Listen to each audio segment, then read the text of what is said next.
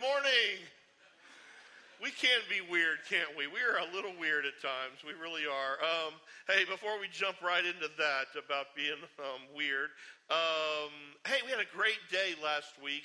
Our life group Sunday, man, our life group leaders did a great job last week, didn't they? Woo! They really did, went above and beyond. And I know you're really anxious to find out who won. You know, we had all these different categories, you know, best overall, most creative, best snack, all these things that you guys all got to vote on. Now, I'm not really sure if these people are in here today. They're probably, I think most of these people come to the second service. But so I'm gonna announce this, and so I don't think they're in here, but. So just kind of keep this a secret until the next service.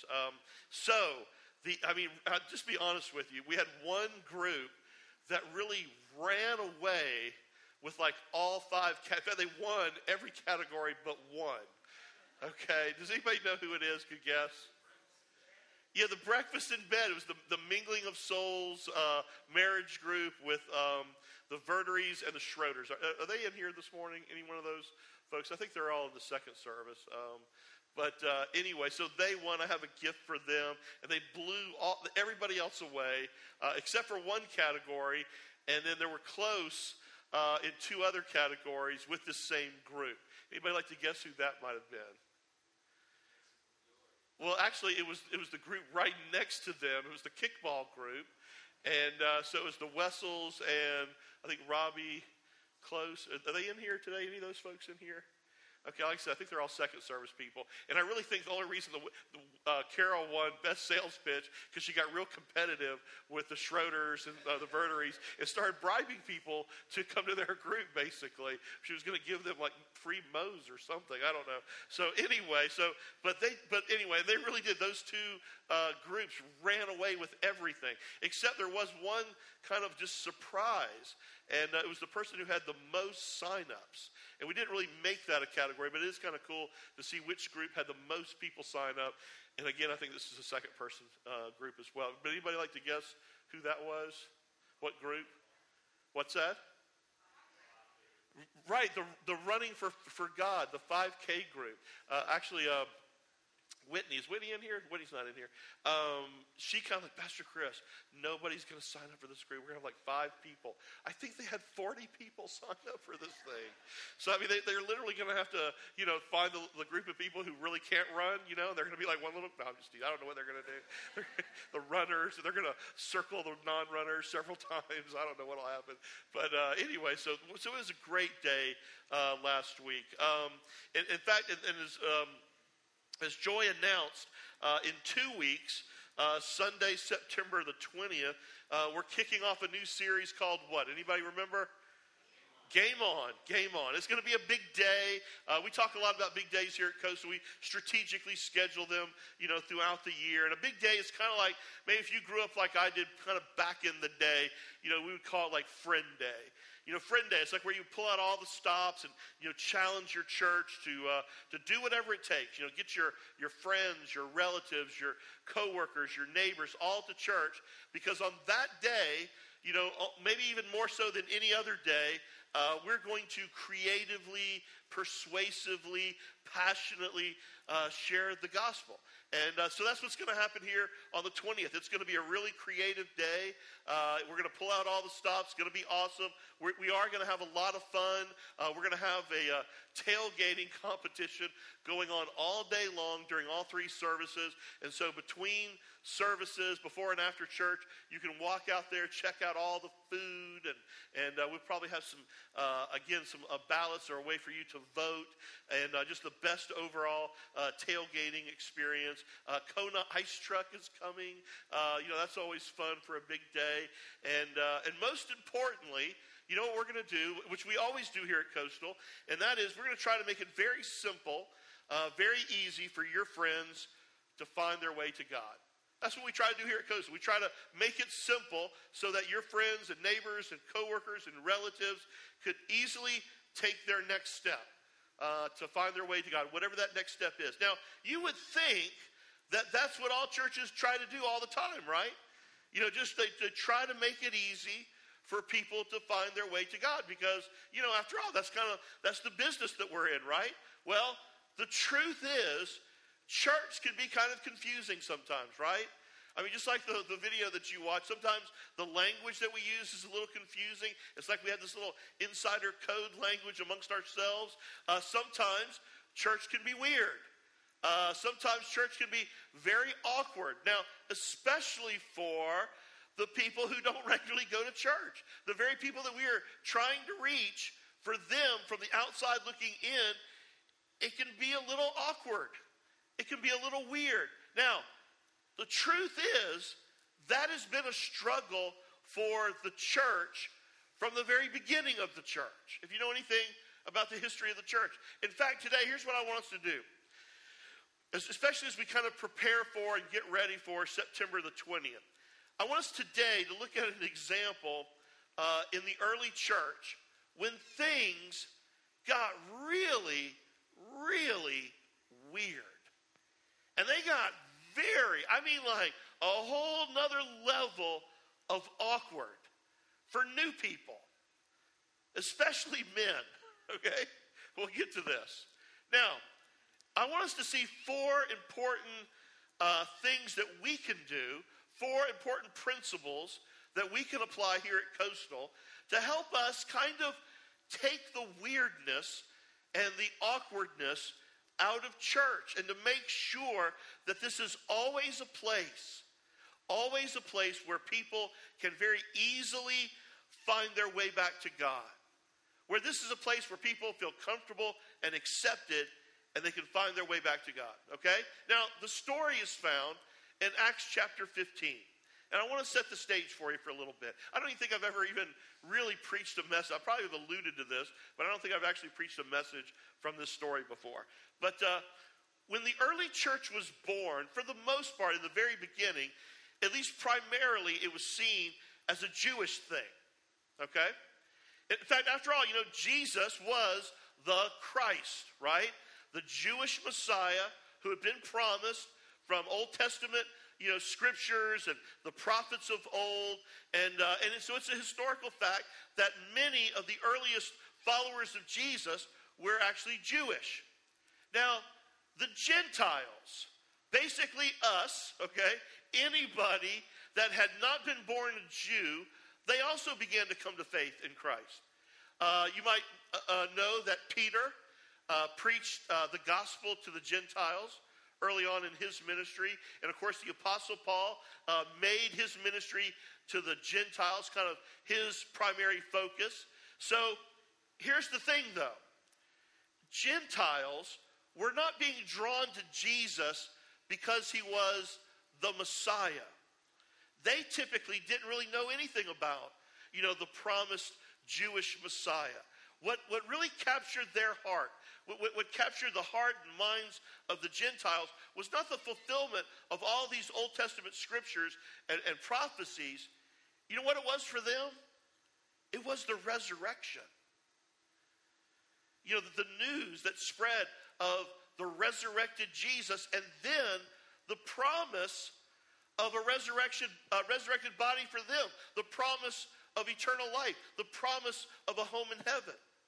You see, the Jewish believers primarily saw Jesus as an extension of their Jewish faith. It was kind of like the next step, the next prophetic step, so to speak, of their heritage. They continued, this is important, they continued to follow the Jewish law, so much so that they would keep the Jewish traditions. Now, the Gentiles who were coming to faith, they couldn't care less about any of that stuff. They just loved Jesus. In other words, in their minds, it wasn't like Jesus was an extension of their background or their heritage. It wasn't that they had to continue to keep all these traditions.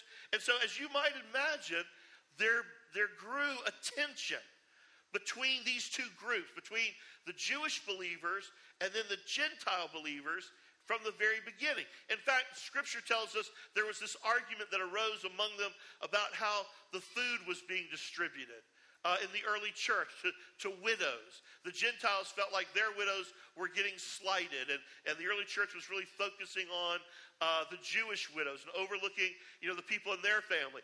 Now, but the biggest disagreement, okay, and the one that had the greatest potential to divide the church forever and really have an effect on us today is the focus of Acts chapter 15, okay? Now, remember, there had been Gentile Christians from day one. But one day, some Jewish leaders in the church discovered something about these Gentile believers that really ticked them off, okay? They discovered that the Gentile Christians were not keeping the law of Moses. They weren't following the law.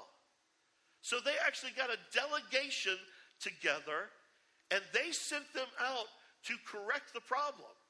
And a group of them landed in a city called Antioch. Now, it just so happened to be that Paul and Barnabas were there. So this sets the stage for Acts chapter 15, beginning with verse 1. Listen to this.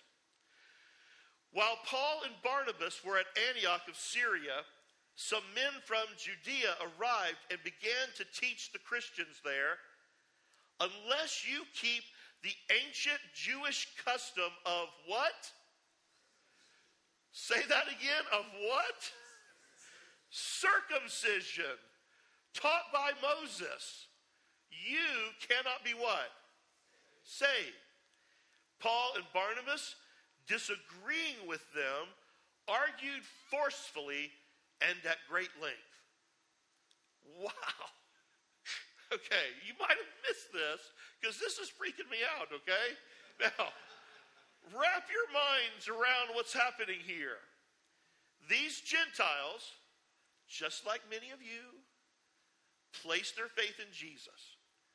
They placed their faith and their trust in Jesus as their Savior and their Lord. They are saved. They are being sanctified. They have a home forever guaranteed in heaven. And now the Jews show up and they say, not good enough.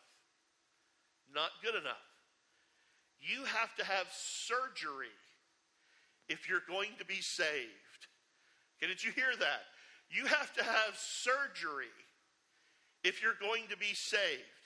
And I'd be willing to bet that made the Gentile men a little nervous. I mean, seriously, this is what was going on. So they quickly go to Paul about it, and a fight breaks out, basically. And an international church conference is called to meet in Jerusalem to put this to rest. Now, you thought your church was weird growing up, okay? I mean, you thought arguing over music styles was strange.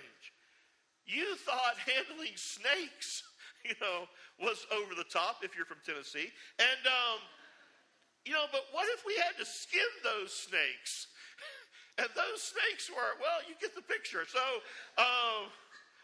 the point I'm making, that was bad, wasn't it? Anyway, the point I'm making is that the church has been struggling, with these issues really from the very beginning. And truthfully, it is something, at least the principle here, is something that we've got to guard against. So, what can we do in 2015 to keep from looking weird and awkward and strange to the very people that we are called to reach out to? I mean, how do we keep this a place where people feel like they can be accepted and find their way to God? Let me give you four things we can do today to make sure that happens. Number one, by focusing on reaching out, not in. Reaching out, not in. In other words, most of what the church should be doing, it should be about outsiders, not insiders. Now, that is an easy thing to mess up. Because a lot of what churches do in ministry is in this culture where, really we're kind of a selfish group of people. And most of the time and most of life, it really is all about us. So listen very carefully. You ready for this?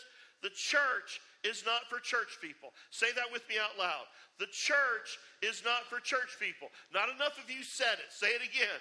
The church is not for church people. When Jesus said, in fact, I am going to build my church, and the gates of hell will not be able to stand against it. How many church people were there at the time? I'll help you out. 0. Okay? In other words, Jesus didn't establish the church for church people. We are supposed to be base camp for the rescue operation to save people from hell. Since the beginning of the church, though, left to ourselves, insiders tend to make things difficult for outsiders. From the very beginning, the church has tried to change the outsider before letting them in, before letting them connect with God or with the church. You know, when the Jews showed up with their circumcision requirement, it was all about, having a recognizable insider group. What were they doing? They were just creating an us versus them mentality. Hey, we're the good guys. They're the bad guys. We're on the inside. They're on the outside. They were just putting up a wall about, a wall with, we're the ones on the inside who know what the deal is, and all the rest of you obviously don't know what the deal is. Now, take note of what Paul didn't say. Paul didn't say, well, of course you're right. It just slipped our minds. We'll take care of it. Gentiles, if you could go ahead and get circumcised, that would be great. We sign up on your Connect card, right? No. The Bible actually says that Paul, here it says, I love the different translations of this. This one says, argued forcefully and at great length. In the original Greek, the words described there are used to describe a violent uprising. Because Paul knew that the church wasn't about the people who know the secret handshake. It wasn't about insiders. It wasn't about legalism or law. And he was willing to fight for it. You ever think who Paul would have to fight today? The truth is, a lot of churches make it difficult for people to come home, to turn to God. For some reason I can't figure out, it's like we want to create this insider language, these rules, these programs that make it difficult for people to come home. And if we do that, if we are creating any obstacle for people that gets in the way of them coming to know Christ, then we are actually working against God. The gospel should be easy in the sense that it's accessible. But too often we actually get in the way. Jesus liked people who were nothing like him. And the people who were nothing like Jesus, man, they fell in love with him. People that the others there called sinners and outsiders, they loved being around Jesus. Jesus was always hanging out with them. He was always running off to some party or a dinner with people that the good church-going people thought were the scum of the earth. You know what makes the biggest impression on people who visit a church? An impression that determines whether or not that they'll come back, whether or not that they might stay. Over and over again, when asked, people say it's the friendliness of a church. Now, here at Coastal, we work hard at that. We do. Now, we also believe that people aren't just looking for a friendly church. They're looking for what? Looking for friends. And so that's why we believe in community. That's why we believe in life group. But the truth is, the starting point really is the friendliness of that church. And I know some of you might say, well, man, we got that one down, Pastor Chris. Well, let me tell you the number one way that people determine whether or not a church is friendly. Again, exit polls, surveys, over and over and over again. This is what people say. The number one way that determines whether or not a church is friendly. You ready for this? By the number of people who talk to them. By the number of people who talk to them. Plain and simple. I mean, the equation would be Many conversations equal what? Friendly church, right? Few or no conversations equal what type of church? Unfriendly church. In other words, they say there's nothing lonelier than sitting in a chair in an auditorium or standing in a welcome center with other people having conversations all around you, but nobody talks to you. You know, if we're going to fulfill the mission that God has called us to in our community here in Charleston, we've got to constantly fight against this. We've got to constantly be focused and remind ourselves that we're to be focused on the people who are outside of these walls. Let's continue. Verse 2. Finally, the church decided to send Paul and Barnabas to Jerusalem, accompanied by some local believers, to talk to the apostles and the elders about this question. The church sent delegates to Jerusalem, and they stopped along the way in Phoenicia and Samaria to visit the believers there. They told them, much to everyone's joy, that the Gentiles too were being converted. In other words, they were coming to Christ. So, when they arrived in Jerusalem, Barnabas and Paul were welcomed by the whole church, including the other apostles and elders. And they reported everything God had done through them. But then, some of the believers who belonged to the sect of the Pharisees, they stood up and insisted the Gentile converts must be what? Circumcised and required to follow the law of Moses. You're going to go home today. What are we talking about at church today? Circumcision. Woo! Okay. So here's the second thing that we can do that we got to guard against to help the church continue in our mission. Number 2, by focusing on grace, not the law.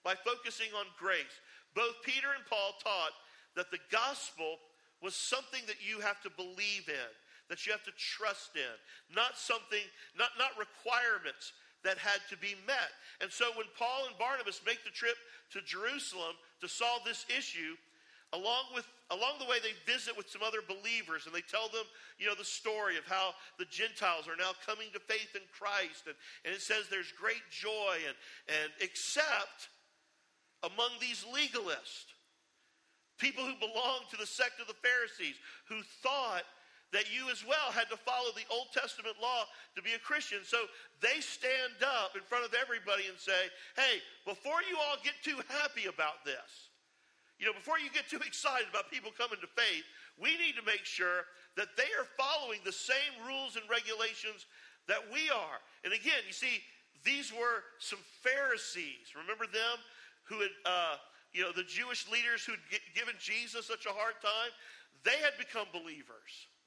But just like their Jewish counterparts, you know, who become Christians, they held on to keeping the law too. And they just assumed that everybody else had to do it as well. Now, this is interesting. History tells us that when this was happening right there, that Paul writes a letter to the Christians in Galatia. The Galatians, right? And what he writes is all of this is affecting what he writes to them. In fact, listen to Galatians chapter 2, verse 16, and then 19 through 21. Listen to this. Yet we know that a person is made right with God. How? By faith in Jesus Christ. Not by what? Obeying the law. And he goes on to say, he says, and we have believed in Christ Jesus so that we might be made right with God because of our faith in Christ. Not because we've obeyed the law. For, listen to this, for no one will ever be made right with God by obeying the law. No one's ever going to be made right with God by keeping a long list of do's and don'ts. He's saying, for when I tried to keep the law, it condemned me. In other words, he couldn't keep the law. So I died to it. I stopped trying to meet all its requirements so that I might just live for God. My old self was crucified with Christ. It's no longer I who live, but now it's Jesus who lives in me. So I live in this earthly body by trusting in the Son of God who loved me and gave himself for me. I don't treat the grace of God as meaningless, for if keeping the law could make me right with God, then there was no need for Jesus to ever die. Now, Here's where all this becomes a struggle for us today. The longer people are inside the church, the longer we are the insiders, the more we tend to see, I'm going to call it categorically instead of relationally. The more we tend to put people in categories instead of building relationships with them. The longer we follow Jesus, the longer we're on the inside, the more we tend to gravitate. The pull is to put people into boxes, put people into categories instead of dealing with them through relationships. Now, let me give you a little bit of history, at least recent history. You know, back in my day, when I was growing up in the church, one of the big issues that the grown-ups, were discussing back in the day is what to do with divorced people. That was an issue, in my generation growing up. And one of some of the things that they would be discussing would be like, well, can they teach Sunday school? Can they serve communion? Can they take up the offering? Can they teach? And an awful lot of churches just decided to deal with them as a category.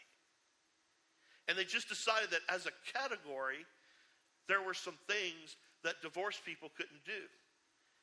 Now, you don't have to think too hard today to see that there is still a tendency in the church to do that today with certain categories and certain groups of people. Now, here's the problem with that. It almost always leads to legalism and away from grace. You see, the antidote for that is think relationships, not categories. Think relationships, not categories. Relationships will always blow up your boxes. Relationships will always mess up your categories. Because when you get to know people, everybody's got a story. And once you hear somebody's story, it's hard to reject them as an individual. Now, the pushback you might say today would be, hey, yeah, but come on now, Pastor Chris, won't extending grace, won't accepting people lead them to think that what they do is no big deal? Not at all. Hear this loud and clear today. You ready? This is important. Acceptance is not approval. Acceptance is not approval. I mean, if our goal is to have influence today, if our goal is to have impact in our community, in our culture, the only way we're ever going to gain traction, the only way we're ever going to get momentum is we've got to accept people. How many doors has condemnation ever opened for you? Condemnation drives people away, does not bring them closer. Acceptance paves the way for influence. But acceptance does not equal approval. If you're a parent, you know that. Acceptance does not equal approval. If we're going to be the church that influences and impacts our community and our culture, here's what we've got to do. We've got to constantly be communicating that anybody, listen to me, anybody, no matter who they are or what they've done, they are welcome here. They're accepted here. Now let me ask you, is that messy? You better believe it is. Is that hard to do at times? Absolutely. But that's what we're called to do. Let's continue. Verses 7 through 11. At the meeting, after a long discussion, Peter stood and addressed them as follows. Brothers, you all know that God chose me from among you some time ago to preach to the Gentiles so that they could hear the good news and believe. God knows people's hearts, and he confirmed that he accepted the Gentiles by giving them the Holy Spirit. In other words, he proved that they were accepted because he also gave to them the Holy Spirit, just as he did to us. He made no distinction between us and them, for he cleansed their hearts through faith. So, why are you now challenging God by burdening the Gentile believers with a yoke, a burden that neither we nor our ancestors were ever able to bear? We believe, listen to this, we believe that we are all saved the same way, by the undeserved grace of the Lord Jesus Christ. Number 3. Here's the third thing that can help us be a little less weird and awkward, by focusing on being simple, not complex. Simple, not complex.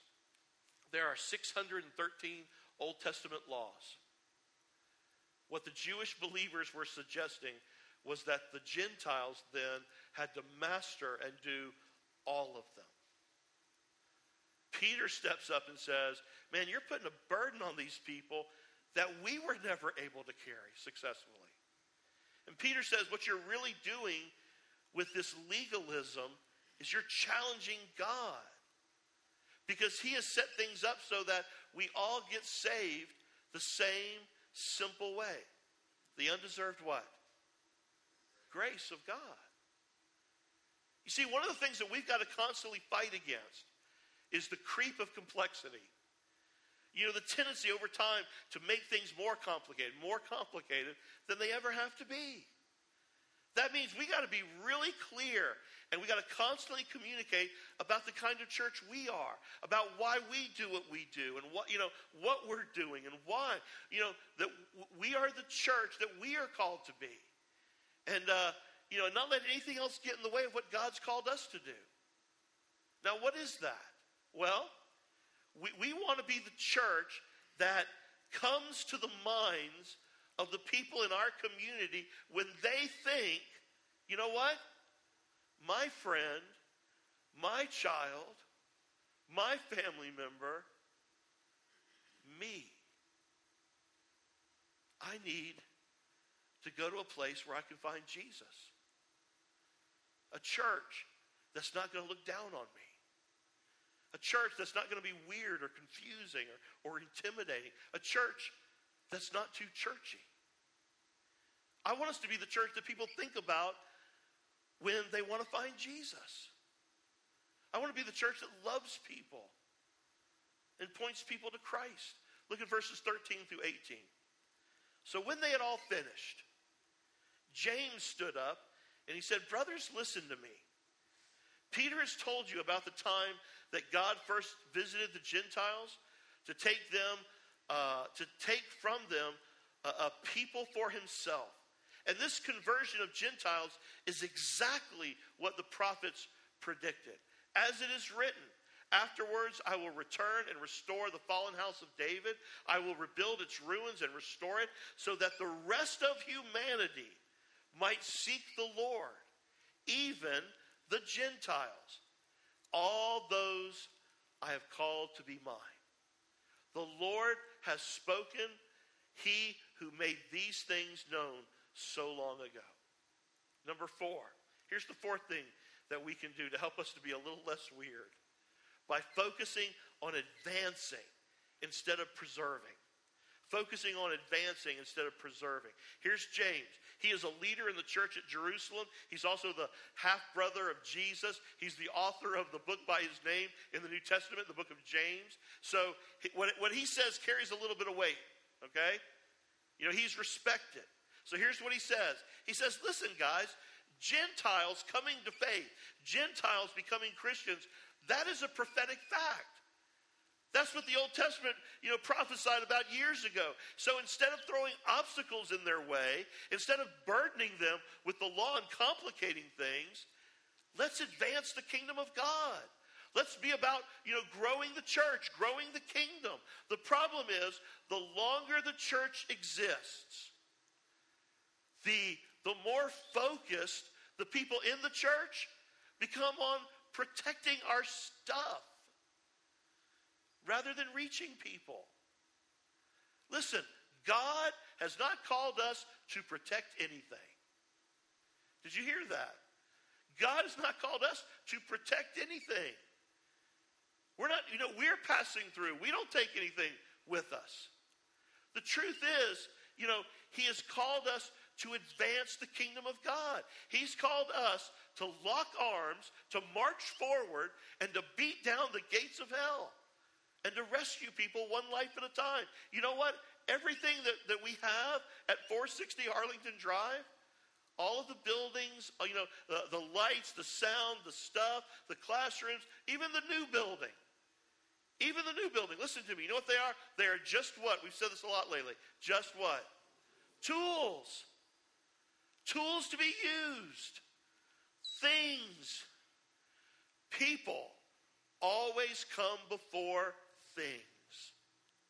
People always come before things. People always come before policies. People always come before procedures. Now, I'm not talking about, poor stewardship, not taking care of what we have. But what I am saying is, you know what? We ought to be willing to risk it all to reach people. Risk it all.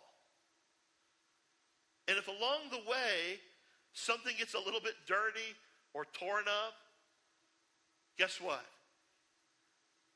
We'll clean it up, repair it, replace it, or we'll do without it. And if a program, a cherished, beloved program, or a ministry is no longer effective at reaching people and advancing the kingdom, we will let it die, and we'll have a good old-fashioned burial, and we'll eat fried chicken and potato salad afterwards. Okay? And then we'll regroup. We'll just find a better way to do it. My favorite verse from this whole chapter is verse 19. This ought to be the filter through which we evaluate everything we do. Listen to this. Acts 15:19. It is my judgment, therefore, that we should not make it difficult for the Gentiles who are turning to God. It is my judgment, therefore, that we should not make it difficult for the Gentiles who are turning to God. Man, that's our charge right there, isn't it? That's the church. Man, we need to be in the business of tearing down walls, not building them up, removing obstacles, not putting them in the way. Man, I agree with James here. Man, it's my judgment. We should not make it difficult for people who are coming home to God. So how do we do that, Coastal? By reaching out, not in. By focusing on grace, not the law. By being simple, not complex. And by constantly advancing, not preserving. Man, I really believe we've got a fantastic future here in this community, in this city. Man, God is up to something in our midst. And we are making an eternal difference in the lives of a lot of people. But we just got to be committed to making it easy for anybody to come to God. Bow your heads and pray with me. Dear Heavenly Father, God, I thank you that people like Paul and Barnabas and Peter and James stood up in the early church days and made it crystal clear what the church is all about. That we could never be saved by the law, by good works or good deeds, but only by grace, the undeserved grace of God. Father, I pray for Coastal. As we begin to grow, it's so easy to turn inward. It's so easy to want to protect and preserve instead of advance. It's so easy to get a little more complex instead of trying to make it simple. Help us, God, to guard against all those things. And it's my judgment that, God, I agree with these guys. May we make it easy for people. May we never put anything in the way of someone coming to know God. Father, I pray for the 20th that we could remove any obstacles on that day. And if by using something as simple or silly as football or sports, if that's a hook, to attract someone, to get them here, to have fun, then so be it. But I pray that we would loud and clear communicate your great, great love and plan for people's lives. You know, maybe there's somebody here today who has never yet experienced your amazing grace. Listen, God wants you to come home. That's what the church is all about. That's what James and Peter and Paul said 2,000 years ago. We should never make it difficult for anyone to turn to God. So, you know, today, right now is your day. Right now is your time. It really is so very simple. Just cry out to a loving Heavenly Father. He is drawing you to himself right now. It is as simple and as easy as a prayer. Just say, Dear Heavenly Father, I have blown it. I have made a lot of mistakes. In fact, the things in my life that I've done and been a part of for a long time, I didn't think I could ever come home. I thought I had to clean myself up before I'd ever be accepted or welcome at a church or in your presence. But today I've heard something different. You love me just the way I am. Today I want to come home. Forgive me. I believe that Jesus really is your son. He paid the price for my sin on that cross. In fact, I recognize today that my sin put Jesus on that cross. Today I turn my back on all of it. The Bible word for that is to repent, and so God, I do. I turn my back on it and I turn toward you. Not only do I believe that Jesus went to a cross, but I believe he rose from the dead and he is alive. And I recognize it's not about the law or rules or regulations. I could never be good enough to try to earn your favor. So I believe that I put my trust and my hope in what Jesus already did for me. And now for the rest of my days, God, I don't hardly understand this, and I'm going to trust you. But you now see Jesus in me. And you see his perfection and his holiness. And so I just want to become more and more day by day like you see me now. Thank you. Thank you, Jesus, for your grace and for your love. And Father, may Coastal always be about this very thing. Helping people find their way back to God. It's in the name of Jesus we pray. Amen.